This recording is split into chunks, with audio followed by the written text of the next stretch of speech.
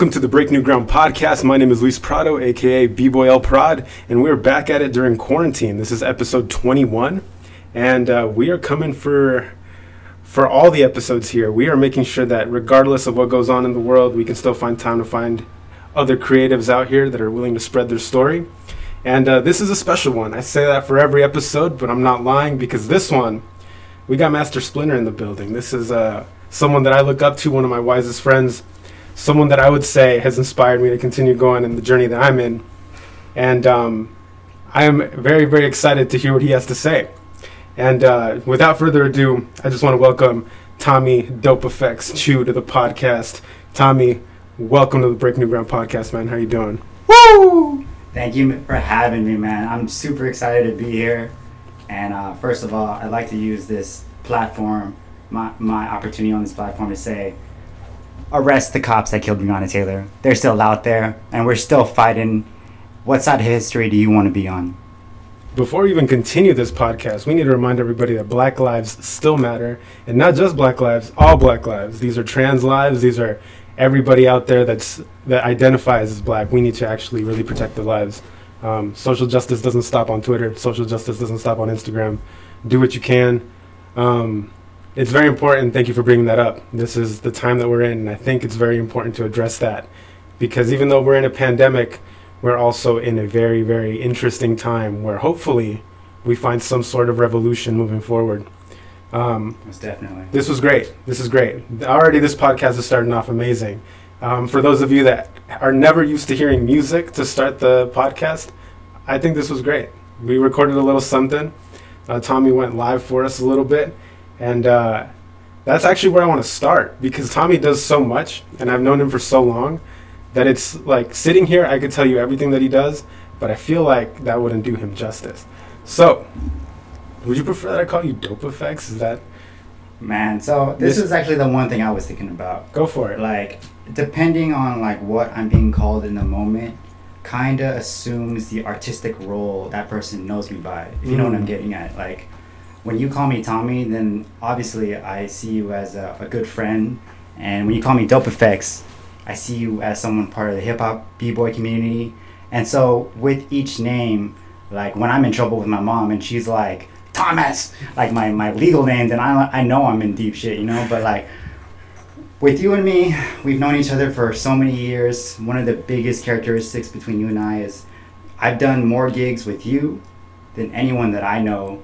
As far as performing and like showing out in San Diego, we definitely represented so many times, so many different ways. So, I mean, if you just want to call me Tommy and just pretend no one else is listening and it's just you and me, then I prefer that.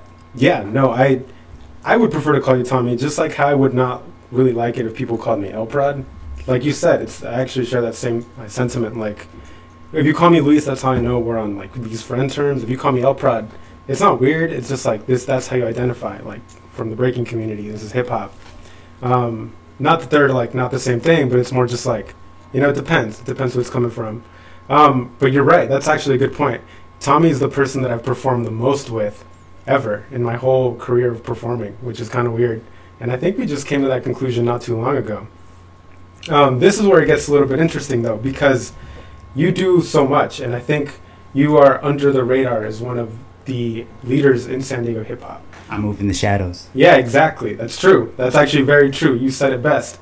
And it's interesting because I feel like people know, but people don't know. So let them know. What exactly do you do now currently? And what would you put under your artistic skills resume if you had to pick some skills? Ooh, it sounds like a... I mean, you just dropped like a scratching set, just a quick one. So that's one of the more newer things that you've been up to. For sure. DJing, scratching has kept me sane during this quarantine. And, you know, like, I feel like I don't personally have ADHD, but with my hobbies, with my interests, that's where, like, the ADHD kicks in. When I find something I love, I dig in deep, you know, like, yes. My heart on my sleeve, I'm not going to hide anything. So I have dabbled in so many different things, and I mean, if you met me like a decade ago, you probably would have heard me try to rap on this podcast. But like, you know, I'm glad I left that in the past because, you know, we still do it. I still do it. I just it's something that I don't always want to show to the public. I still love it, but you know, it's It's just something that you do to bring yourself personal joy. And so DJing, scratching has definitely brought me a lot of sanity, clarity, and joy during this quarantine. I hope everyone out there who is experiencing the same quarantine with us, we're going through it together, like finds that one thing that brings them joy, because that's important. You know, I think a lot of us have a lot of things to focus on, like paying our bills, managing and stuff, but find something that brings you joy. So I guess I'll call this list the things that bring me joy. What do I do? Shoot. So I've been a b-boy for about 15 years. Yes, sir. Still going. I still break. I still get down. He's injured more than half the time.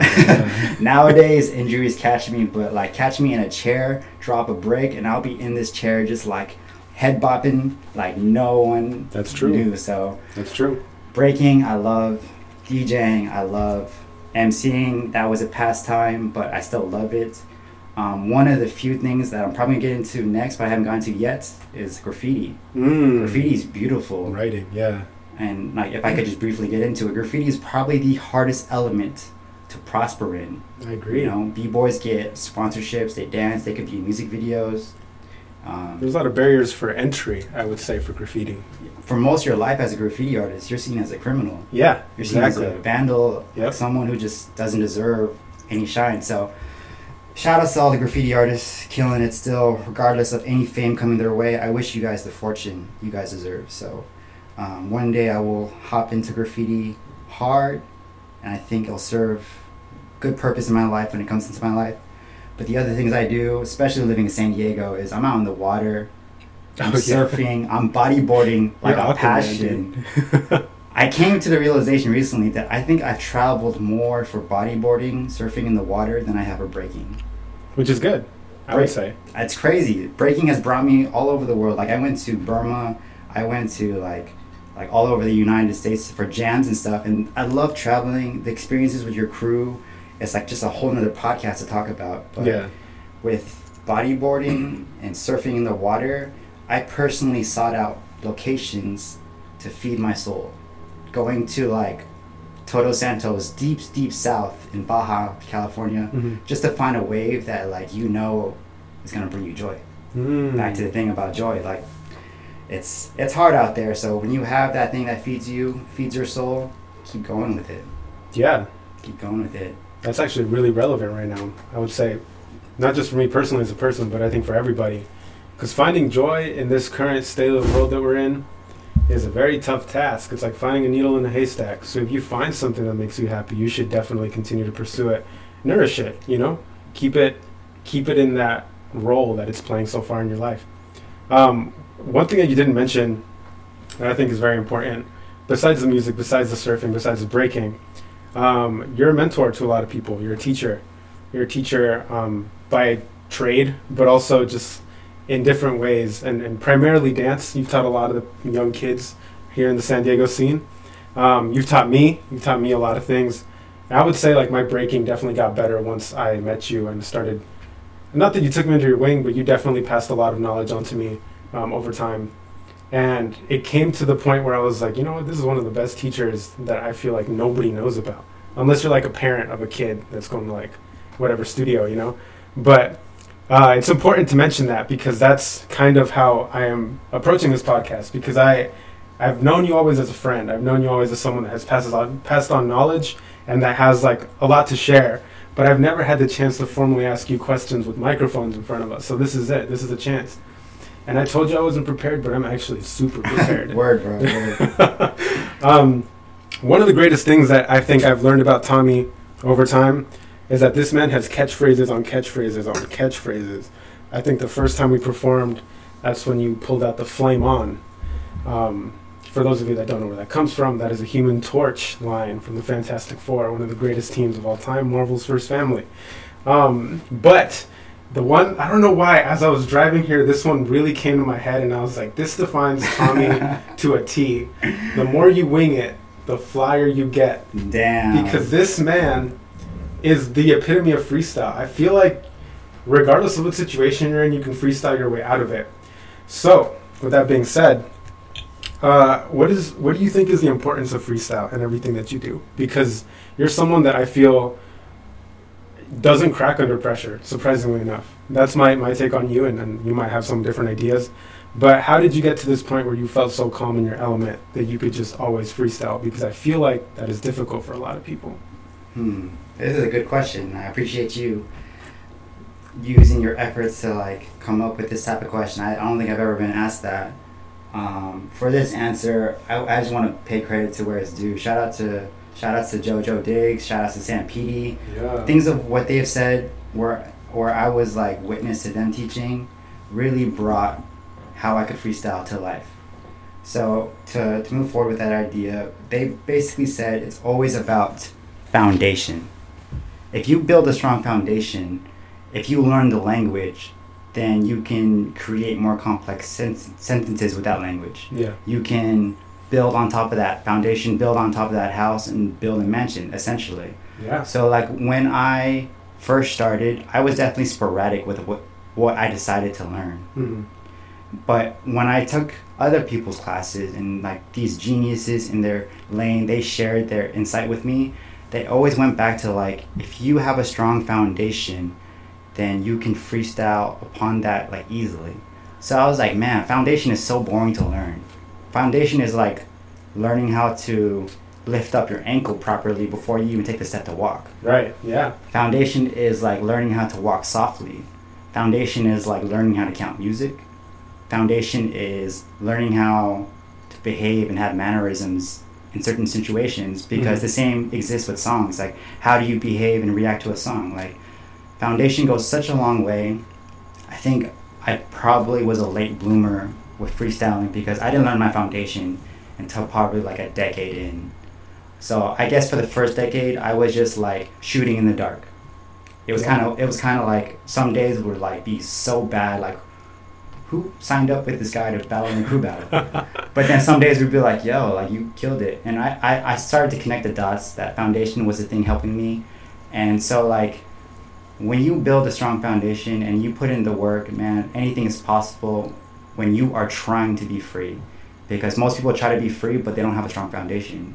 And then it just looks like they're trying. Right. Very true. But if you have a foundation and you're trying to throw out pieces of that foundation, all of a sudden this freestyle has substance, has layers to what you're seeing. It's not just like, oh, he's dancing to the ones, to the twos. It's more so he's like dancing to the music. There's a rock, there's a bounce, there's a groove. He's moving his lips. There's layers to the image they're trying to paint. So right. It took a long time for me to learn this. So I'm glad that this platform is available for whoever's listening to hear this. Work on your foundation, whatever craft you're in. Right now you're hearing a podcast between two dancers talk about like freestyle dance. But like with any art form, essentially, even we go to the basis of it all, being human. Our foundations as a human, when you understand it goes such a long way. It goes into like our deep, deep demons. Like, why do we have defense mechanisms? Why do we have like moments where we get triggered and all of a sudden we're having an anxiety attack? What triggers our depression? If you dig deep and you look within and you look into the foundation, if something's wrong with the foundation, I'm telling you right now, that's probably the source of all your problems.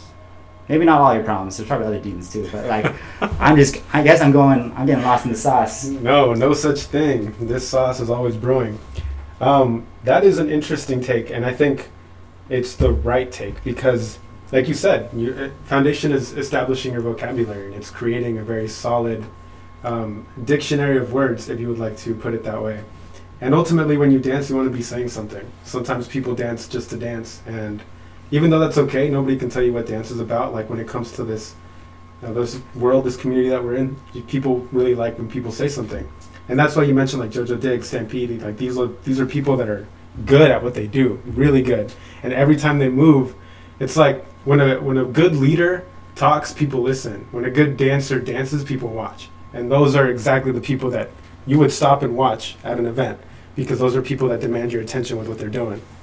And I feel like that's essentially where everybody wants to be when they freestyle. They want to feel comfortable enough to just know themselves and establish their vocabulary with whatever it is that they're doing and saying. They're going to demand your attention and respect on the floor. So that's actually a great lead-in into the next question, because I did not know how to freestyle when I first met Tommy. Like, we met in 2014. Yeah. Yeah, it's like 6 years ago. Let me go back in time right now. All right, let me go back in time right now because me and Luis have a pretty deep relationship. We go back. Yeah. Oh, yeah, we go way back. When I met the dude, he would always ask me questions, like questions after questions. I'm like, why does this guy have so many questions? And so, like, a lot of times we get into like practice battles, right? These practice battles will lead into like, let's give some constructive criticisms. Let's ask each other how we did. And so I would tell him something, and it would be like, you just gotta let go. There was something about that, his dancing, that he would be holding on to his old self when he wanted to be someone new. And I was just like, man, you gotta let go. You gotta let go. And so with him, surprisingly, he was like, man, I'm just like a choir church boy. Like, it's hard for me to let go. Like, and I was like, no. Let's talk about how far you've come, bro. Like, that was one of your answers that you ever, like, you told me that like you were holding on to this old image of you. There was an older feel of like you grew up in a church, and like, look at you now. Like, you are freestyling more than I've seen, and you have grown and developed into such like a prominent community figure. So I'd like to take this time to ask you, like, at one point where you just like, excuse my language, at what point were you like, fuck it, I'm gonna let go of my old self and become something new? What was the deciding factor to become something bigger than yourself? Oh man, this is not how the podcast works. This wasn't in the script.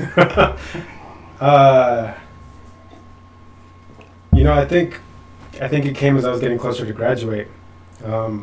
Not that I didn't learn how to freestyle before that. It was always a big learning process, and even today, like, I'm still learning. But I think the closer you get to the reality of being an adult, quote unquote, because when you're in college, you're in there 4 or 5 years, and then at some point, you have to figure out what you want to do with your life. That's how they wrote it. That's how the ancient scriptures or whatever are written. You have to make a decision. Like, do you really want to do your career? Do you really want to pursue your degree? And are all these 4 years going to waste if you don't do that?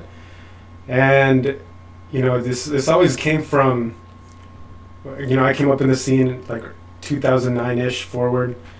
So Strife TV was a big part of what I was doing when I was like learning. That's where I would get all my footage. They did like little fun segments here and there, like a lot of cool things. I really idolized Strife TV. I like what Stance is doing now too, but I think Strife TV had a little more personality to it as opposed to what Stance is doing now. No shade to either of them. I love both platforms. They're just different. And I always thought like Strife TV represented something that I wanted to be a part of, and I wanted to like always put b-boys on in different situations, whatever. And I always thought like who's telling me that I can't do it? Who's telling me that like making a brand and starting from the ground up is something that you need permission for? I think the hardest part was always just like realizing like am I able to do this? It was like that weird imposter syndrome. But as the deadline approaches, as you're getting closer to graduation, you kind of really want to put yourself in a position where you have something lined up afterwards. And I'm not talking about a job necessarily, because a job could be 9 to 5, a job could be like whatever. And that only takes up part of your day, but college is an experience that's 24/7. And even though a job could take up 9 to 5 or whatever, what am I going to do with the rest of my time? Like, dance is always going to be there for me, and that's just something that I know that I'm comfortable in. But I think creating a brand and making it my own, doing things that I hadn't seen people do before, that was an experience in itself. But I wanted to make sure it was done the right way, because if it was just a brand for me, that was not something that was going to fulfill me. I saw a space in the community where someone could just pop in and do things differently for the community, and I wanted to be that person. So that leads into a quick plug. We got the Break NG Pizza Party happening this upcoming Friday when this drops. You better stop by and grab yourself a free pizza, 2 slices per person, because we want to make sure it lasts. You can also pick up Break NG merch. This is a very quick commercial. I want to make sure that people show up. Orbit Vape Shop, Convoy Street, Friday from 8 p.m. to 10 p.m. Be there. Friday, August 28th, just to be specific. But yeah, that's like one of the things that I wanted to do. Just different things. Like, you never see people give out free pizza just for the sake of giving out free pizza with a brand name type behind it. So that's what I wanted to do. You're straying me away from the question here. The important thing. You guys just heard it. Like, the reason why this podcast is so good The reason why we're all tuning in right now and you're hearing up to this point in the podcast is because the man himself, Luis Prado, is a practitioner of this culture. He is definitely putting other people on, but himself, he knows how it has to be done to get put on. So when he experienced that himself, like, he's like, I got to do this for my community too, because people are doing it for me, and I see him doing it for others, like so many others. Like, what episode is this right now? 21. And like, look, this guy in itself is like a genius in his lane. So the reason why this podcast is so good, honestly, is because he understands what it is to be in the hot seat. So I think it's really dope for someone other than the guest to speak on issues, because he just shared a gem with you guys. That was some real stuff. So yeah, man, I'm sorry I put the spotlight on you. That was crazy. Like, you went in, and I think we should all like take notice to what he said and write it down. But yeah, man, thanks for sharing that. I appreciate you being vulnerable for a second. This is your podcast, though, so shoot away. Essentially, but this is your episode. We came here to focus on you. One thing that I've always wanted to ask you, and I think I have asked you before because I've asked you so many questions, it's kind of crazy actually, but the one big question that I want everybody to hear is why DopeFX? Why did you choose that name? Who gave it to you, and what is the meaning behind it? Oh man, I love telling this story. Yeah, I love hearing it. All right, so just to put it in context is everything. Mm-hmm. If you hear a news headline and you don't understand the context, you're probably reading it wrong. So right now, the context of what I'm saying is like, why DopeFX, okay? So I grew up in an era where wordplay was big on being memorable. Nowadays, you're memorable for just being outrageous. You know, you can go on TikTok and just do something wild, man. You could be Boonk. You know, that guy just like steals shit, and like people like give him views. That guy's making money because he's being outlandish. Anyways, so back in the day, like, you could be remembered if you had like really nice wordplay. So I was inspired by crews called Universal. You and I verse all. Whoa. You know what I'm saying? Yeah. So like things like that. And so my crew is called Guerrilla Warfare. Simple wordplay because it's like Vietnamese war tactics, guerrilla with a G-U-E. Yep. But like we were like, all right, let's just change that into the animal gorilla. And it's still guerrilla warfare because there's only 4 or 5 of us. We're going to enter crew battles, beat the small army, beat them by tactics. So wordplay was a big thing for me. So I guess where I'm going with this, so when I was like 14, probably closer to 15, I was thinking of like, okay, what could be my b-boy name? During that time, I just had the generic stuff.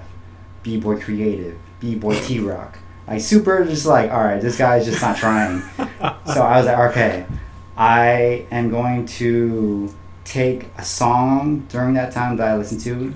They Want Effects by DopeFX, EFX. Yes, sir. And I was like, that's okay, a classic. EFX, that stands for effects. Now, what words have like the E at the end that I could put the effects at the end? So the first one I came up was Jive Effects, but I was like, I'm no jive turkey. If anything, I'm a raccoon or some other animal, like a fox. I'm a mammal, you know. But eventually, I was like, all right, I want to be dope, and there's an E at the end of the word dope. I'm gonna be DopeFX. Everything I do is gonna have a dope effect to it. That's true. So I tried to like use that name, and it started to influence my style. I started to take common things like maybe a 6-step, a CC, things that we all know how to do. It's foundation, right? Yeah. But if you can make an effect of some sort to take the same move that everyone knows how to do and add an effect that basically makes you memorable, then I'm doing my job. I'm staying in my lane, hence living up to the name DopeFX. So that's a little story behind it. It was just based off the inspirations of my generation of that. These names had wordplay behind it. You know, there was something more than just like how it was spelled. And yeah, man, that's the story behind that. It's kind of crazy because for some reason when I think DopeFX, I think of like a movie, you know, like, oh, that movie had some dope effects to it. But that's also goes in the same like hand in hand with like, I think I told you this before, like if I ever had to choose like someone to like perform a bunch of shows with, it would definitely be you. But that's only because like you go above and beyond what our pay grade is for a lot of these shows. Like as artists, sometimes people just pay us to freestyle and like do a little willy-nilly, like whatever. You know, they don't care exactly what we're doing. It's just very standard. But you always want to go a little bit above and beyond. You want to prepare. You want to provide the DopeFX for the show. Word. Not a lot of people do that. Not a lot of people do that. And I think even when I work with others, I like to carry that same kind of energy where you want to look more prepared than you should be maybe. And because you always want to stand out as a professional, but not only that, like you want to make sure that people remember what you're doing. And that's always been a really big thing. We're talking about first impressions here. You mentioned what it was like to first see me. I first saw you on YouTube. On YouTube. Oh, you were battling Nico Castro 1 in Jimmy Jam. I remember this because this was around the time when I was like really hoping that those three would blow up a lot. And it was that Beats and Warfare battle versus Uncomfortably Fresh. I think that's what it was. Shout out Beats and Pieces, my mentors. Shout out Joey Chaotic. Like, I killed it at that jam. Mad Action, all those. These are the homies. Mad Action is still, he's popping off right now. I'm very proud of them, and it's really dope to see how far we've all come. And if you haven't heard it yourself, no matter where you've begun, if you are here today, I am proud of how far you come to this point, listening in. But go on. But give yourself some credit, because that battle is so nasty.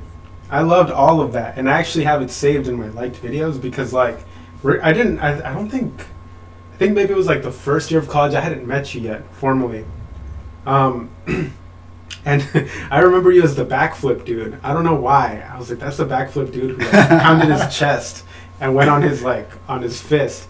But that was like the first impression I had of you, and I was like, oh man, like, that was like such easy work for Nico or whatever at the time. And then now, like, I look back at it, I was like, yo, like, there's so many layers to that battle that I can go back, and I actually saved it under my inspirations playlist because I always like to keep battles that remind me what a real battle should look like. That was a very good exchange, but not only that, there's a lot you can learn from both sides. Anyway, that feeds into what goes into my career at San Diego State, because that's where we established our friendship. For those that don't know, there's a big collegiate league out there. I think now it's the name UCBL. Basically, all the California schools have like a b-boy breaking team associated with it. And these crews, these teams, like, they gather, they create routines, and then once a year they meet at this big old event where they all battle each other and they have a good time, and it's fun. And I grew up watching those battles, and I always wanted to come into San Diego State and bring a championship home. We didn't do it. We did not do it. We came close, though. We came close multiple times. If I could say something, fuck all those schools, bro. We were the best ones. Those judges were biased. We came proper with the crew vibes. We came proper. I don't know what y'all saw, but shit, bro. In my eyes, we were the dopest. And that's every single one, even when we got smoked, we were good. I think, well, this is one thing. As far as crew shirts go and outfits, we were definitely top 2 or 3 every single year, if not top 1. But that's not just because I designed the last few ones. It's just generally speaking. But also, we were the ones that felt like the most actual crew, and I feel like that's because you led us a lot of the time. So this is I don't know, I don't think you talk about this publicly too much, but talk about the importance of stateside breaks for you, because you for a long time were the face of stateside breaks, I would say. Even when you left, because you left a while ago and you still hung around, and you essentially put us all under your wing and put us in the right direction to succeed moving forward. So this was how I knew Tommy, and this is how we strengthened a lot of our bond, but this is also why I say he's like Master Splinter, because I learned a lot about how to be a good leader. I learned a lot about how to train someone, and I learned a lot about what it means to create the right environment for people to thrive through Tommy. And it all starts with stateside breaks. But I know what stateside breaks means to me. What does it mean to you? And how, probably honestly, to be completely 100% transparent, if we weren't in quarantine right now, we would probably be coaching those guys or whatever, helping them go for the next UCBL. So talk about the importance of that. Talk about what that meant to your life. And essentially, that's your baby. So, word, man. I'm going to sip this White Claw as I formulate these thoughts. While he does that, shout out to Cake. Cake is the underrated hero of stateside breaks that I don't think a lot of the new generations really consider. Man, he was the man. Cake is the man. If you guys don't know B-Boy Chocolate Cake from Cypher City, he is now in Japan. He was the founder of the club. I moved to San Diego in 2013 to San Diego State. I transferred in, and just to be blunt right off the bat, if it wasn't for stateside breaks, I would have dropped out of college. And so I'm about to get into that story real quick. So as soon as I got into state, and as soon as I was like starting to pay more money for school, I was like, man, like I'm an immigrant. My parents are like struggling to pay this tuition. What am I actually learning? What am I actually picking up to make my life better in this school that's gonna like bring honor to my family? That's just how I was thinking about it, being an Asian immigrant. Yeah. You know, struggling to assimilate into American society. Mm-hmm. Like, what honor could I bring to my family? So it was getting real crazy. It was getting into like the wee hours, and honestly, I almost dropped out. I remember having conversations with my closest friends, like, "Hey, man, school's not for me. I'm about to drop out, get a job, and just hustle. I got a family to support." So along that way, I was making great relations, getting like really good love. The San Diego dance community, bro, they're loved right there. Yeah. Without them, very unique. Without meeting and how open each person was, man, like that, I probably would have moved out of San Diego a long time ago. But because of the San Diego dance community, because everyone I was meeting, Uncomfortably Fresh, Cypher City, freaking Bangarang, all these OGs, even Freak Show, like everyone. Freak Show, yeah. Even Wild Sevens, dude. Like San Diego has a strong community. They need their own feature.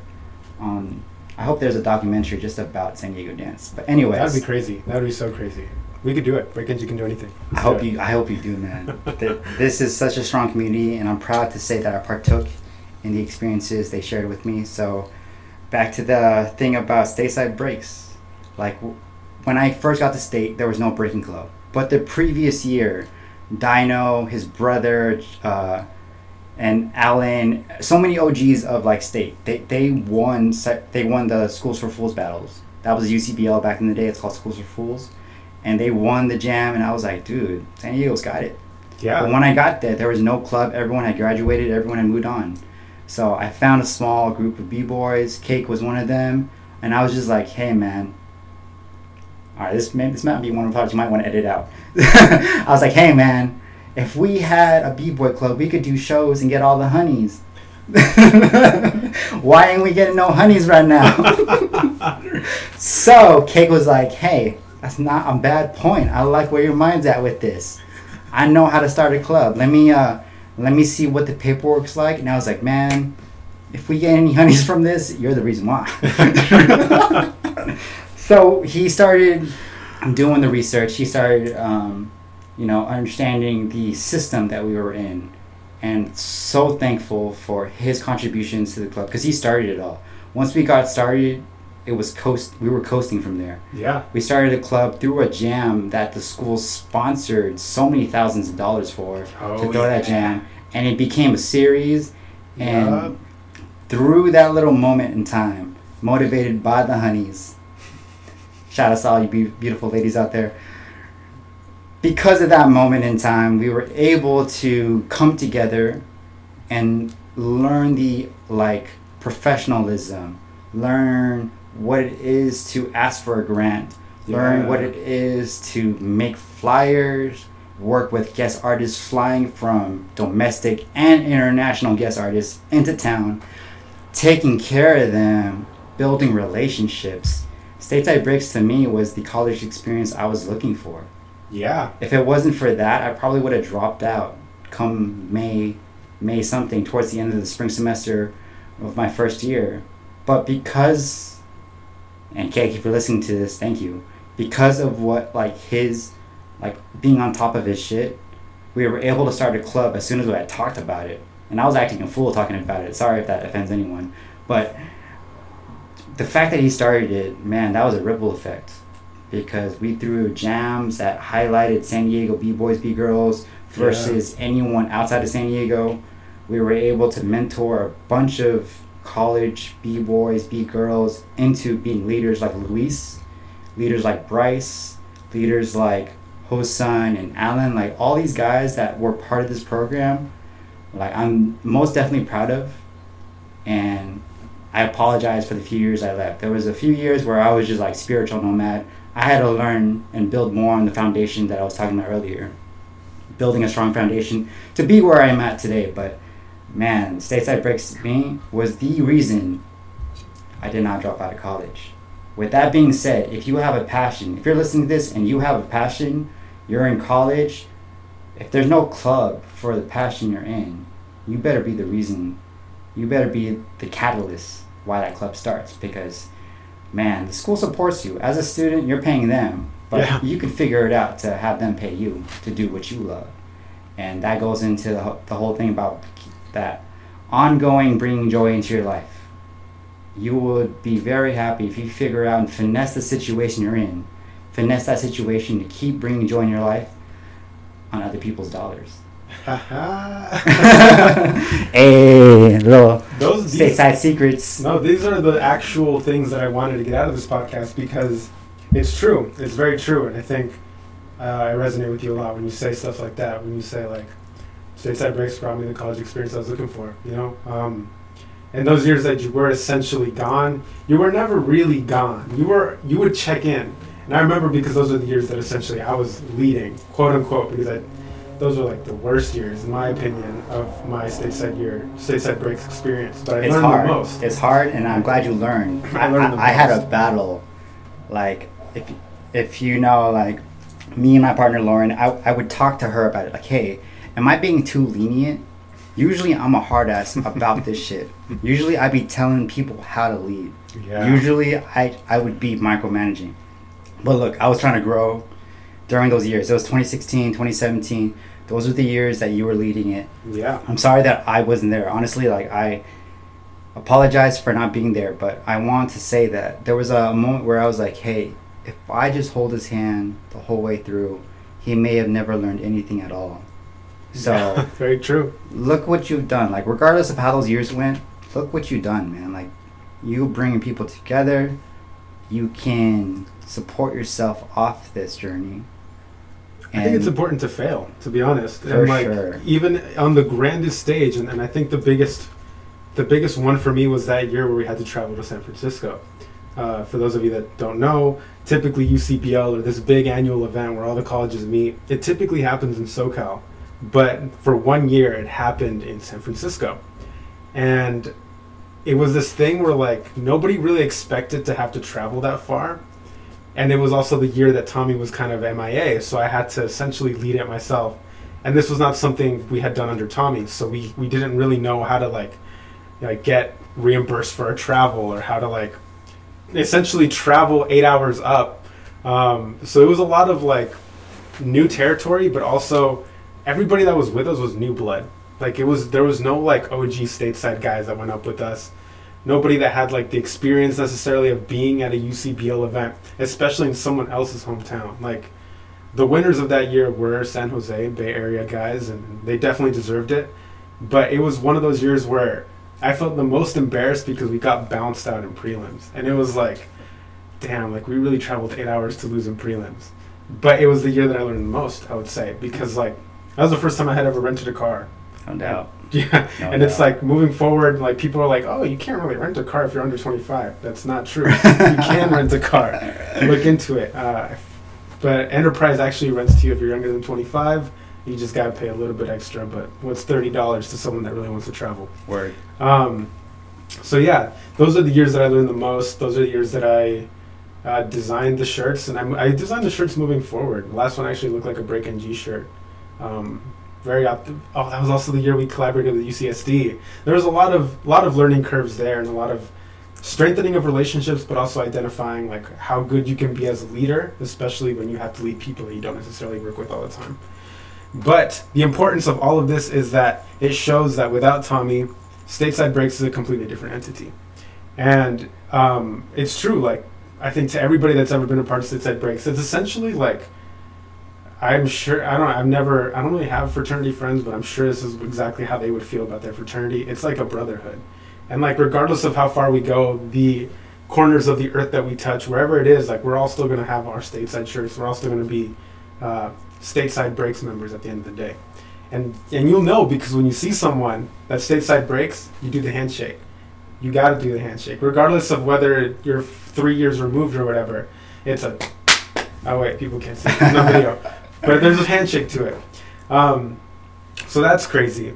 Also, what's crazy is towards the end of everything, there was that question of like, what's next? Like, does the club continue?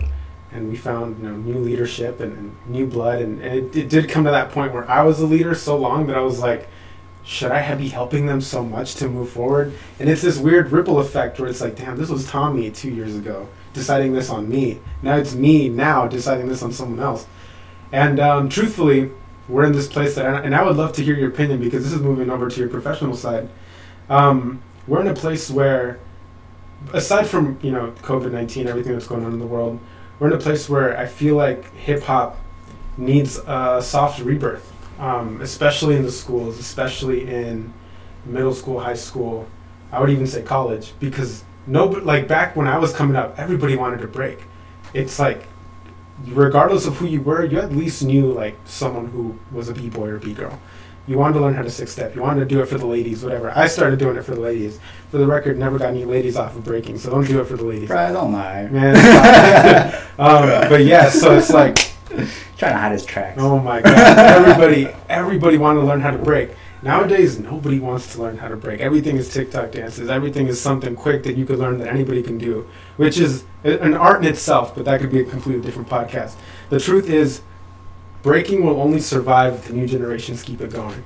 Because all the people have been doing it 5, 6, 7 years, like at some point, they're closer to, you never know, but they're closer to being done than they are when they start. Because when you start, it's a beautiful process. You don't know anything and you want to learn everything.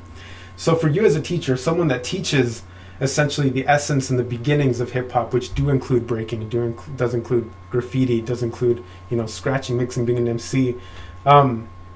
Where do you see that going, and how do you feel like leaders like you, like leaders like Mel, who's also a teacher, people that have that face to be the introduction point for new members of this hip hop community? How do you feel the future looks for breaking, but also for hip hop in general? Hip hop at its truest form, not like this trap rap sad boy era that we're in. Yeah, I know what you're saying, and this is a hard hitting question. This is probably the hardest hitting question of this podcast, and so I'm just gonna say that and I'm gonna say this again and again and again. Nothing lasts forever. That's true. At least in the same form. Very true. One more time for the people in the back. Nothing lasts forever, at least in the same form. So we're talking about the state of hip hop right now. We're talking about leaders of education. Can the leaders of education save hip hop? Bro, more like bruh. Bruh. You ever go on Rap Caviar before? Go on Rap Caviar right now on Spotify. Yep. What's on Rap Caviar? Drake. What are you really listening to? How does it resemble any of the core values of hip hop? How does it resemble anything from conscious rap? How does it resemble anything from the 2000s? Things have been evolving and developing for the right reasons, though, because we live in a whole nother day. It's 2020. I used to be a bitter OG. I used to yell at kids, be like, "You're not doing it right." But who am I to say you're not expressing yourself right? Right. Kids in 2020, we are expressing ourselves differently, and so I apologize for anyone I ever yelled at to that you weren't doing it right. You were just doing you, and so now I get that. Now I get that we are in 2020. Anyone who is an artist and who is just basically expressing themselves in any platform, medium, you are just doing you. Yeah. So as far as hip hop is concerned, it's been honestly a week ago, hip hop turned 47. Yes. August 11th, 1973, hip hop turned 47. Yeah. Do you expect hip hop to be the same thing it was 47 years ago? Hopefully not, right? Are you the listeners even the same person you were 4 years ago? You know what I'm saying? So as a teacher, to focus on the question, I just wanted to make a point, but to focus on the question, look, I'm all about foundation. If you take my class, you're going to learn foundation. What you do with that foundation, I totally respect. If you take my class You learn the foundation. You know where hip hop comes from. You learn it comes from oppression. You learn it comes from Black lives, Latino lives. Like so many different people contributed to hip hop, and like not everyone had comfort. Mm-hmm. A lot of art comes from discomfort. Yeah. So when you learn the foundations in my class, I hope you learn how to express yourself. So anyone who's like hating on the current state of hip hop, it's like because they used to express themselves differently, and the current kids are expressing themselves differently. So like, do I think it's going to be the same as before? No, because people are dealing with different things. Right now we're dealing with a pandemic. Yeah. I'm pretty sure we're going to come out with like pandemic COVID type raps. Pandemic it's already started. Influence, like people who are breaking and they don't have any friends to session with. Like I seen some practice footage. People are like venting through breaking. Yeah, people are getting weirdly crazy right now. Like, yeah, in man. the breaking world, like it's good. Maybe this is what we needed. For sure. And the world is changing. And for the last time, I'll say nothing lasts forever in the same form. As long as we teach history properly and we don't, for example, whitewash it, we don't sugarcoat it, mm-hmm. and people understand where it comes from, then you can do what you want as an artist because you have artistic freedom. Yeah. So like struggle breeds artistry, and I feel like there's a lot to be learned there. I feel like nobody can ever talk down on someone's artistry unless it's like a blatant copy. Like if someone came out and was like, "Oh, I'm B-Boy L Pram" or something, they did everything I do, but just changed the name. I'm like, okay, that's me. You're just me. But if you exist in this completely different timeline than when I came from, and you're still doing essentially the same thing, like why would I hate on it? Why would I hate on you for it? And who knows? Right now we're in this weird era where like this like sad boy trap rap thing is very popular. Sad rap. Yeah. And I have a few of those songs on my playlist. Like I'm not gonna sit here and say like I'm the biggest purist of all time, but I think you're right. Like hip hop has to evolve, and we talk a lot about the music because back in the days, hip hop music was centered a lot around like breaks, boom bap, like very, very, very pure. And if you talk to any hip hop enthusiast, the purest form of hip hop comes from like 90s era, like boom bap, whatever. Now it's a lot of like interesting production, and I'm a fan of it, to be honest. I think production is very important and it has to evolve. But how does that translate to breaking? How does that translate to the hip-hop community that we're a part of? Because I feel like everybody consumes hip-hop to some degree, but not everybody dives a little bit deeper to really get in touch with their local hip-hop community. For sure. And that's where like you and I come in. You, for example, you host a lot of like events that are exposed to a broader audience. For sure, yeah. This is also one thing I wanted to touch on. You host events. You do a lot, and a lot of people don't give you credit for it, which is crazy. It's cool though. I ain't tripping. Right. No, it's never about the credit, but it's definitely about me having the opportunity to shine light where light is supposed to be shined. Word. And you've hosted a lot of the San Diego Night Market events. You've hosted, what was that one that happened in National City? True School Jam. Kimball Park. Yeah, Kimball Park. Yeah. So you do a lot of these events where the dance community will come out regardless. That's why San Diego is so great. People will come out and support hip hop regardless of who's hosting it. For the better or for worse, like regardless of who's hosting it, they want to show face, they want to show love, they'll come out. But it's important to have these events in front of people that aren't necessarily a part of our community, because that'll be the first exposure.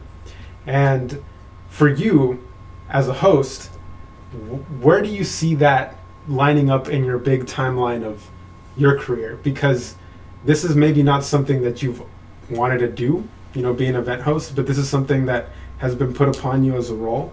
And how do you feel about that? How do I put this? How do you feel about that role in your career where you have to be a host to people that don't necessarily know anything about hip-hop, but you are their first introduction to it? Mm-hmm. You are the voice for these events that people are seeing for the first time, or maybe their last time. Yeah, for sure.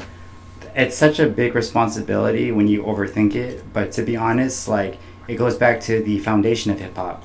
The first block parties in the Bronx in the 70s, even going into like the late 60s, you always had like charismatic characters who were able to direct a crowd to keep having fun. So that's the foundational thought I always revolve to. Hip-hop was a party back then. It should always be that way. For sure. And like it has to be done in like a open to everyone, and you gotta assume a role bigger than yourself.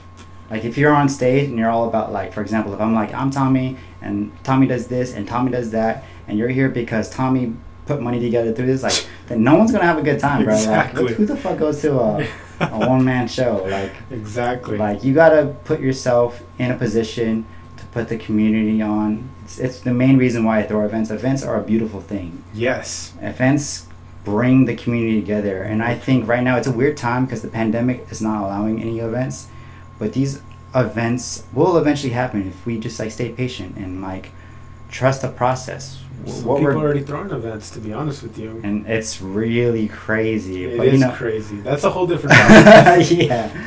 With these events, what I think about as I throw it is like, who's really benefiting from it? Like, if I throw an event and it's only $100 to win, like, is it even worth it?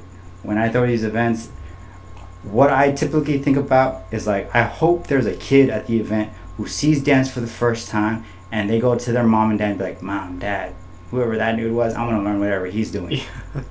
And so like, it's the ripple effect. It's you planting the seed, because like definitely when I was a kid and I saw something crazy, I was like, Mom, Dad, like, I want to learn whatever that was. That was wild. Yeah. But my parents didn't support it too much, and I had to figure it out on my own. So yeah. I definitely want to be the resource that maybe I never had. You know, so which also explains why you were a teacher for a lot of kids, and you're a friendly face. I have not taken a lot of breaking classes, but I have been a student to a lot of different people, and a lot of people have different teaching styles. I would say you're very student-centered.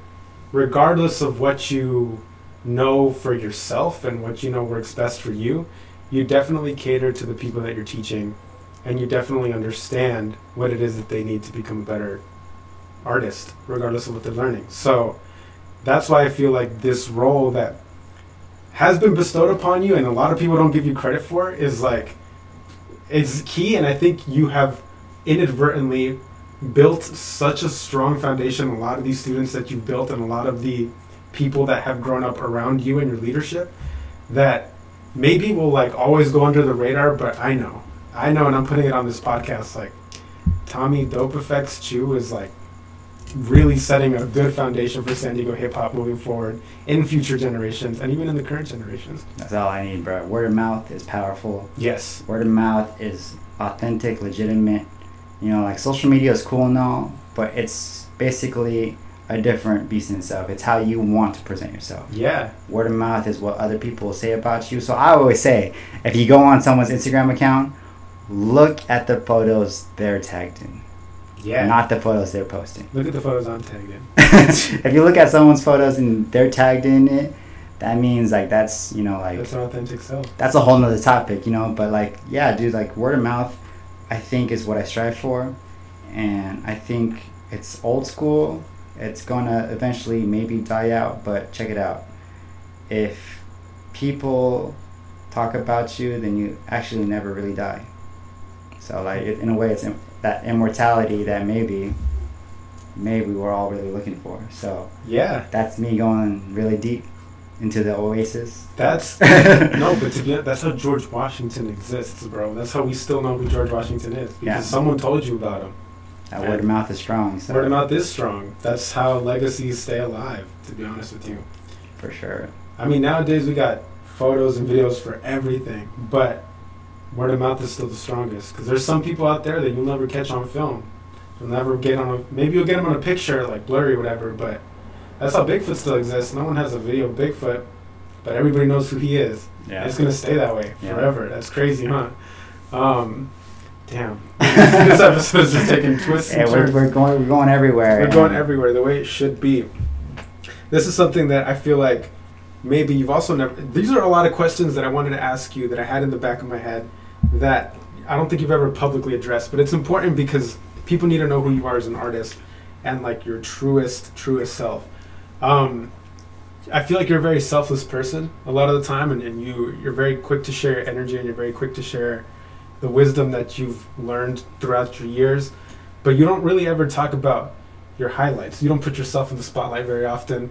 So I wanted to talk about your career highlights. What are some things that make you proud that have stood out in your career up to this point? And I want to mention one, but if you don't get to it, I'll bring it up. But just before we get to there, highlights. What are some of the highest moments for you in your artistic career? Oh man, so I'm gonna say a few stories right now. That's fine. 2 or 3. So the highlight, life-changing moments for me was not the actual event that happened, but maybe just how it sat in my memories. So one of the life-changing highlights for me is I was sitting in my humanistic psychology class, and my professor was like talking his ass off. I was on my phone in class, probably. Same. And so he said something that made me get off my phone. I was like, what's he saying right here? He was like, think about a moment that makes you happy. He was like, think about a moment that makes you so happy that it actually brings you to tears and makes you cry. Why wouldn't you want to do that for the rest of your life? And then bam, I dropped my phone and I was like, what's this guy saying? The day after, man, I looked into Craigslist, and the thoughts that were going through my head was like all the moments with my crew, training, traveling, battling, after the jams, up to the jams, learning, things that just made you feel human, you know. And I was like, I'm gonna do this for a long time. Maybe not the rest of my life, but for a long time. And so I got a job the very next day about teaching, and because of what he said about like just doing what you do that makes you happy. And I was like, yeah, dude, that's what's up. I'm glad I heard that. And I'm getting like deep into my feels right now. What was the question again? your highlights as a highlights. Artist. Yeah, so that was a highlight for sure because it changed the path I was going down. If I didn't hear what he said that day, I would have probably been trying to be the best b-boy. But because of what I heard, I was trying to be the best human because I was a b-boy. It was like a life-changing thing, you know. It took my perspective into different shoes. And so the next thing, man, this is definitely like, I tell this sometimes. I'm not going to drop any names, but one of my favorite moments, one of my favorite highlights was making friends with this one guy. I'm just going to call him my homie. We became friends naturally, not even trying. I was like not trying to make friends. He wasn't trying to make friends, but we were like, oh shit, we clicked tight. Yeah. So few people came up to me afterwards like, yo, what are you doing? Why are you talking to that guy? Like, you know he's bad news, right? And I was like, what? He seems cool. We got along real fine. And then I was like, what is everyone else thinking? What does everyone else know that I don't know? But then like for that moment in time, I felt like I took on a bigger role, and I was like, forget what we're supposed to believe, you know, go with your instincts, trust your heart, and let's see where this can go. I became super close to that guy, and he was a b-boy, and I think no one wanted to enter with the guy because of his past. Mm-hmm. He was a super dope b-boy. I don't know why no one wanted to enter with him. This is so true. I know who you're talking about. This guy could have been, I think, one of the best ever in San Diego. For sure. And I'm honored to call him my friend, because through that friendship we went through like thick and thin. There were some nights where I was like, dude, holy shit, how did we end up here? It's 4 a.m. It's fucking sun's about to rise. Like, how did we end up here? And so through that relationship, I think there was a little bit of healing, like literal soul healing for that guy. I asked him to enter with me, and that was the first like timestamp. He was like, no, I'm never entering a jam. The community hates me. Nah. Yeah. And I was like, whoa. And then that's when I started connecting dots. Like, oh, that's when someone told me before not to enter with the guy, blah, blah, blah. Yeah. And I was like, damn, this guy's going through it. I'm just going to keep it like natural. Just session with the guy. Just live life with the guy. And then one day, man, this is the highlight I'm talking about. We're getting up to it. The highlights for one of my highlights for the career is one day I asked him to enter with me, and he surprisingly just said yes. For you, I'll do this. I remember this event, yeah. And so we signed up. It was a 2-on-2. Everyone was like, what the fuck are you doing with this jam? Blah, blah, blah. Like so-and-so. I'm not going to say any names. But everyone was like, what the fuck are you doing with this jam? I thought you were tired. I thought you were done. And I was like, bro, we're gonna see you in the finals. We're going to see you in the finals. And so we did our thing. We whooped on people, smacked them up. Man, that was a good jam. We made it to the semifinals. And we lost to the OGs. These OGs, of course, did their thing. Much respect to them, but I thought we beat them. No, I thought you beat them too. I know exactly which battle you're talking about. But then the highlight that I'm talking about is when I looked at them afterwards and I was like, yo, there was no fire in this soul that I'm looking at before, but right now there's an ember. And that ember, I'm going to grow that motherfucker. So we kept living life. We kept hanging out together. We kept sessioning. We kept practicing. And one day I was like, hey, there's a 3-on-3. How would you like to enter with me plus our other good friend, no names? And he was like, shit, usually I would say no. But for you two, the ones that I hang out with, we can do this thing. Man, that jam was crazy because in the finals were some OGs too. I remember this event too. And we were like, hey, you're known for this routine. I don't know the 8 count. I don't know the routine, but I'm going to do this position. You know what to do when you see it. And oh my God. We did the thing in the finals. Oh. And everyone was like, what the fuck? Is there footage of this? I don't know if there's footage. I've never seen it, but I basically, to me, that was everything. Nobody knows about that routine, huh? That's so crazy. That was the highlight. I think all of us were super happy that day. I think the losers who lost to us that day were happy to even see that routine.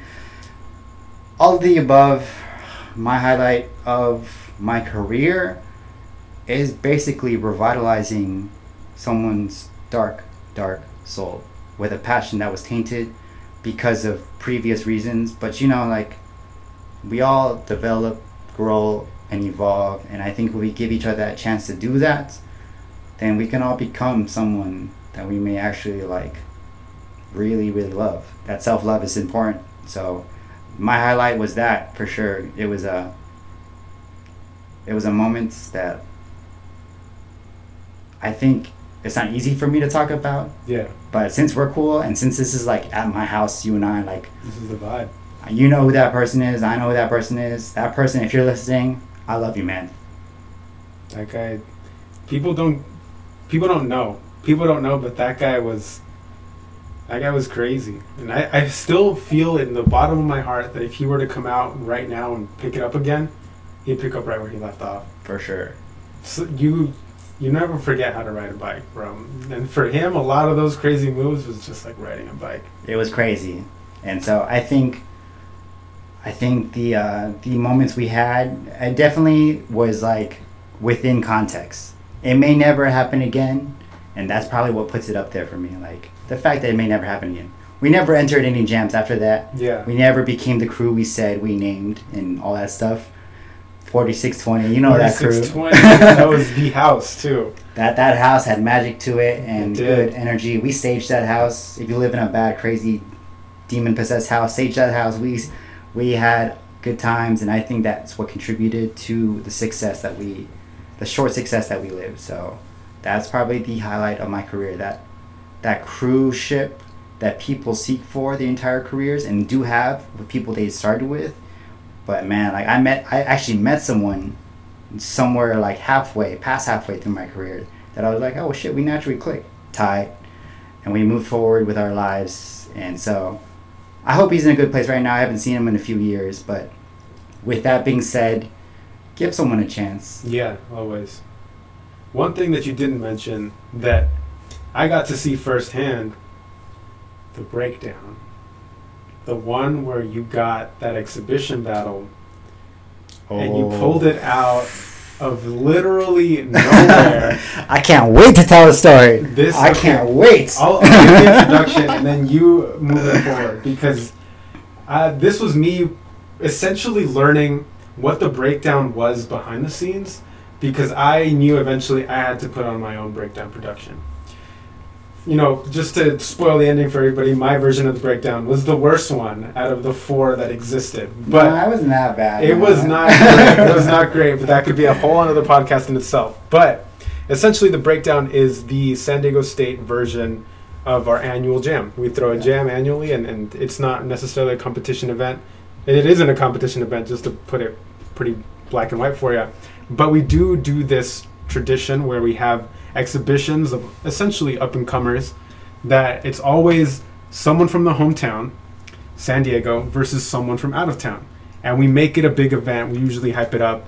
And it's like, I would say that jam has some magic because it's a cypher jam. The people that come out here essentially just come out to vibe, not because they're trying to win $200, yada, yada, yada, whoop-de-whoop-whoop. It's like Cypher Addicts. Cypher Addicts met V1 in Russia. Essentially, yeah. But there was a year where things didn't go according to plan, and essentially they came out better than they were expected to. But I cannot tell the story and do it justice. I think Tommy has to take it away, so go ahead. All right, here we go. You might need to edit this part out for my career's sake, but fuck it. I'm going to tell it anyways. Fuck it. All right. So the year was 2016. Yes. And I had basically put together the best breakdown I have ever put together before. Just ever? No, there's 4, and that was the best one. There was so much work and thought put into it. We understood how to get money and grants for it, and we made it happen. Now, along the way, this is where shit got really rocky and kind of tested my character. I hope everyone has these moments. The date was April 20th, 2016.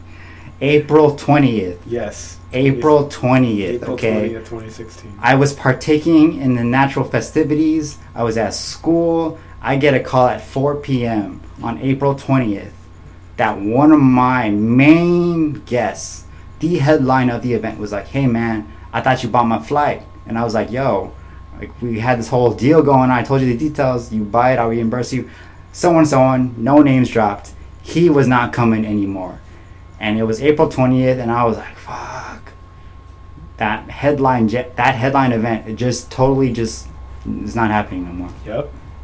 And so I was like, all right, now what we going to do about it, though? We're not stuck here. We have about a week until the jam happens. What we going to do about it? That's the main motto that I think anyone should have, is what you going to do about it? What are you going to do about it? And it was a one-on-one exhibition. The main headline dropped out, and that would have been a dope headline to see happen, because I think soon after, that person that was supposed to do it kind of went underground and didn't have the same career. He hit spikes in his career. Yeah. Not bad, but he's still dope. He's still dope. But during that time, he was on fire, and it would have been crazy that was his year to hold him down against someone else that was on fire. So with that being said, I hit up and looked into every resource I had, and I was pulling strings. I was like, hey man, who do you know in the area right now that could battle our local legends? And so our local legends during that time, shout out Lancer Calamities, shout out Dino Rock. They still are. Cypher State, Cypher City. Those two needed someone to battle. Guess who was in town? Russia. Not just any Russian b-boy. No, not just any Russian b-boy. Top 9. We're talking about... That's an iconic crew. Tony Rock, Costo. And I was like, these motherfuckers are in town. Not in town, but in LA. Let me see what I can do to make this shit happen. Now, we were already past budget deadlines. Yeah. So I paid these dudes, all 4 of them, out of my own pocket. And I was like, you know what? I'm going to go out with a bang. I'm going to graduate, be out of school, and I'm going to just make this a really good event. I paid for it out of pocket. It was Dino Rock, Lancer versus Costo and Tony Rock. The crazy thing is that they were standing with T-Rock from West Coast Rockers. Mm-hmm. T-Rock was my first b-boy name. T-Rock drove them to San Diego. T-Rock met me, stayed in the green room, and we had conversations. It was like, yo, my first b-boy name was Bitten Off You. And so that in itself was kind of like going full circle. And this event also had Red Bull as a part of it. Oh man, and that that was not allowed on campus. Hey, at CSU, I hope you're not listening, but I'm gonna say it anyways. Red Bull sponsored the whole thing. Red Bull paraphernalia everywhere. You guys are a Pepsi school. Pepsi's whack anyways. Damn, bro. Like, Pepsi, what are you guys going to offer? Rockstar? Rockstar don't do shit. Nobody drinks Rockstar, dude. But that event encapsulated, I think, what the breakdown was all about. For sure. And epic battle. You can find it on YouTube. Type it in. Russia versus San Diego. Or the breakdown. Dino Rock Lancer versus Casa and Tony Rock. Then they threw out bangers, and we had probably one of the best breakdowns that day. Was that? I was the lower end event on that card, right? Mm-hmm. Yeah. If you also want to just like clean your palate a little bit and watch me get smoked by Nikki Q, you can also do that. That exists on there too. But that event was crazy. That event, I think, really helped me understand how to throw an event and how to deal with curveballs that come as part of throwing events, because I hadn't necessarily been throwing too many events up to that point. But that event was beautiful. I still have that poster in my room. Man, I can't say too much more about it, but besides, if you're inspired by hearing that, if you're stuck in a shitty situation, circumstances didn't go away, my phrase to you is, what you gonna do about it? Yeah. I think that's the title of the episode. I think that's it. This is where we're at. So I didn't know, but I had a feeling you were not going to mention that, but I had to, just because that is like...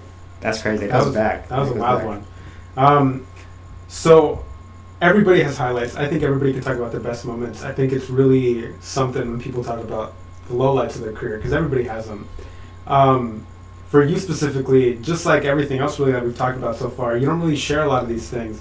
So it'd be interesting to hear what you would consider to be one of the lowlights of your career, the moments where maybe you felt not as strong, not as passionate or whatever.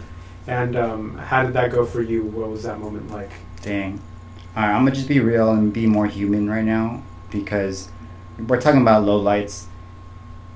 I think the important thing to share from my end is that usually when I wake up in the morning, my lowlights, and it's constantly always being like, yo, that was lower, that was lower, that was the lowest, are the first 10 minutes of my day waking up.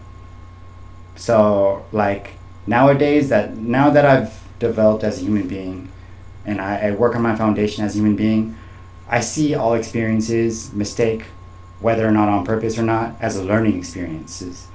Those are not my lowlights. Even though, like, someone might have perceived it as like, yo, that's probably Tommy's weakest jam throw. That's probably Tommy's weakest round ever thrown. My lowlights, I would say, just to share with everyone listening, is my first 10 minutes waking up. Do not listen to your thoughts during the first 5 to 10 minutes waking up. You got to understand that that's you coming out of like a psychological, mental recharge moment. Your first 10 thoughts, if you run with it, might ruin your entire life. Wake up in the morning, drink 2 glasses of water, go pee, go shower, do what you need to do, but do not listen to your first thoughts in the first 10 minutes in the morning. Like, that is super important for me to say, because I have found myself in dark places because I tried going along with what I thought when I first woke up. I don't think anything I've done in my life personally is a low light, like a moment where I'm like not proud of, because I learned from it. Yeah. But the moments I'm not proud of, honestly, are like how I treat myself when I'm tired, when I first wake up. So, like, maybe that wasn't the answer you're looking for. Maybe you were looking for me to embarrass myself. I'll embarrass myself right now. Let's go with it. All right, so everybody has different lowlights. I don't think anybody comes on here and they're like, yo, let's do this. How many minutes are we in right now? An hour and 15 minutes. Bruh, we gotta get some food soon. We do. All right. If you are listening up to this point, one of my lowlights, if you're listening right now at an hour and 16, something, blah, blah. All right. There's some people that religiously listen to this podcast. So that's there cool. is someone listening at this point. You're getting a treat if you're listening right now. All right. This is recently. This was this past year. It's with context. I'm not proud of it, but I did it still. All right. So me and Luis had a gig probably past the past November, like 2019, and we were rehearsing for this gig, and one of my lowlights was I did the Hot Ones chicken wing challenge. 10 of the most spiciest chicken wings in your life, right? Hot sauces on chicken wings. And I did it on the Sunday. I had rehearsal like on the Tuesday. I was like, I'm cool if I eat spicy food right now. I eat spicy food anyways. But like, this is the Hot Ones challenge. This shit fucks you up. Tuesday comes along. I'm like, all right, Monday I survived. Tuesday comes along. We're going to have rehearsal. Our performance is on Thursday. I go in the bathroom. I was like, Luis, let's start rehearsal. I got to pee. Go to the bathroom. I start peeing. And I'm like, all right, I'm going to let out a fart. I let out a fart, and to my surprise, it was not a fart. And I was like, whoa, those were 2 pieces of new weight in my boxers. My boxers became heavier. 2 chunks of something heavy in my boxers. And I was like, bruh, I'm a grown-ass man. Can't control my bowels. So I was like, all right, I'm in a situation. What you gonna do about it, though? Oh my god. Moments away, I had to rehearse with Luis. I had to rehearse with Luis. We just like got there. I'm not gonna be like, I gotta go home right now because I fucked up. Nah, bro. I did my thing. I basically took a mini shower in a public bathroom and it was like, walked in 10 minutes later, like nothing happened. And I was like, yeah, let's rehearse. And I don't think he knew. You actually didn't tell me this. I thought you were going to tell the other story, the fainting story. But this was... Oh, that was the day after. That was when I... That was the day after? Yeah. Oh my god. Just to add on to it, honestly, I got food poisoning for some reason. I don't know if it was the chicken wings being too hot or being contaminated, whatever. But the next day, like, I was like, all right, man, I just shit my pants the night before. I shit my pants at 27 years old. Oh my god. And I was like, I got to rehearse. But the next day, I was like, yo, I don't feel so hot. Took the day off. I went to the bathroom, and I was just letting things out. I was like, all right, whatever's in me right now gotta go. It's gotta go. I stood up, and I like fainted, and I hit the floor hard. I was like, the demons are in me right now. I wake up on the floor like 5 minutes later, like, what the fuck happened? I was like, damn, bro, I got a bruise on my elbow. I hit the floor hard. Oh my god. So if you're listening in, if you made it to this point, bro, like, you are getting some gems that come with being a professional in this league. Like, yeah, I am a professional, not because I'm a great dancer, but because of that situation I was in. I didn't stop there. I was like, what you gonna do about it? We moved forward. We had rehearsal. We had a great show. We did. And not many people besides you, special listeners, knew about what happened that day. Yeah, this is a treat. When they get this far, they'll know a lot more about you. That was, again, who am I to dictate what people say on this podcast, but that's definitely the first time ever in 21 episodes, 2 years worth of podcasting, that anyone has gotten that real about their lowlights. I don't give no fucks. I'm Tommy Two-Turn. Two-Shot Thomas? Is that in the building right now? Oh man, we could do a whole other episode based on everything that has happened thus far. But in order to tie it all up in a nice, wonderful little present and gift for the listeners at home, Tommy is someone that I feel like has definitely impacted who I am, and I don't think Break-Ins would exist without influence from Tommy in so many different ways, but primarily, like, he taught me how to be more of a human being in this artistry, because everybody can be a b-boy, anybody can break, anybody can be a b-boy, b-girl, dancer, partake in the hip-hop community, but I feel like not everybody can take something away from it that's deeper than the dance. And a lot of what I've learned and a lot of what I've taken away from this dance came from Tommy, and it came from asking questions. He mentioned at the very beginning, I've always asked him a lot of questions, because every single time he speaks, he drops a different nugget of wisdom. And you've heard it up to this point on the podcast. He's not someone that would necessarily be out in the world like with a megaphone sharing a story like that, but I'm really glad that we were able to capture it in this 1 hour and 20 minutes of a podcast. But you're right, we do have to go get food, and I think the people need their ears to be like released. Word. But if you've come up to this point and you've listened to all this wisdom, as always, this is what the Breaking Ground podcast is all about. We bring on artists that have something to share, that give meaning to their craft, and go a lot deeper than just what they do. So with all that being said, the last question, and I think you have answered this so many times on the podcast inadvertently, but everybody gets the last question. You're no different. If you could give one piece of advice to someone starting out, or maybe someone that's already been established in this hip-hop game but is looking for meaning, looking for purpose, what would that piece of advice be? Man, that's probably the hardest question of the night. There's so many ways that I could kind of guide you with what I say. But look, I teach hip-hop. On my syllabus specifically, it says, all the tools you need, you already possess inside of you. So honestly, with hip-hop is a rooted culture. It's about roots. Look at your roots. I could tell you and guide you and kind of like manipulate you into becoming something. But look, at the end of the day, it's what you want. So look inside of you. You probably already possess it.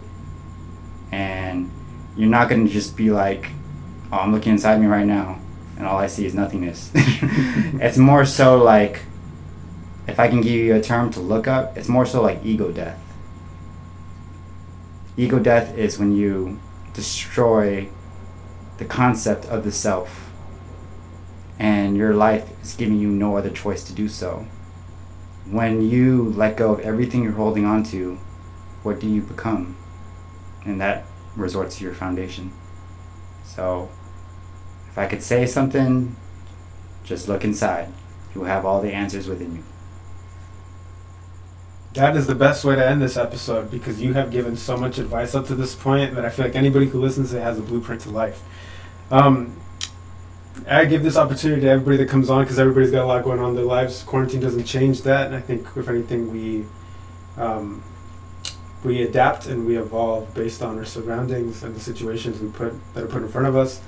But in case you have anything to plug for the people at home, whatever it is, whatever it might be, if you want people to register for your class through the college system, this is a chance to do it.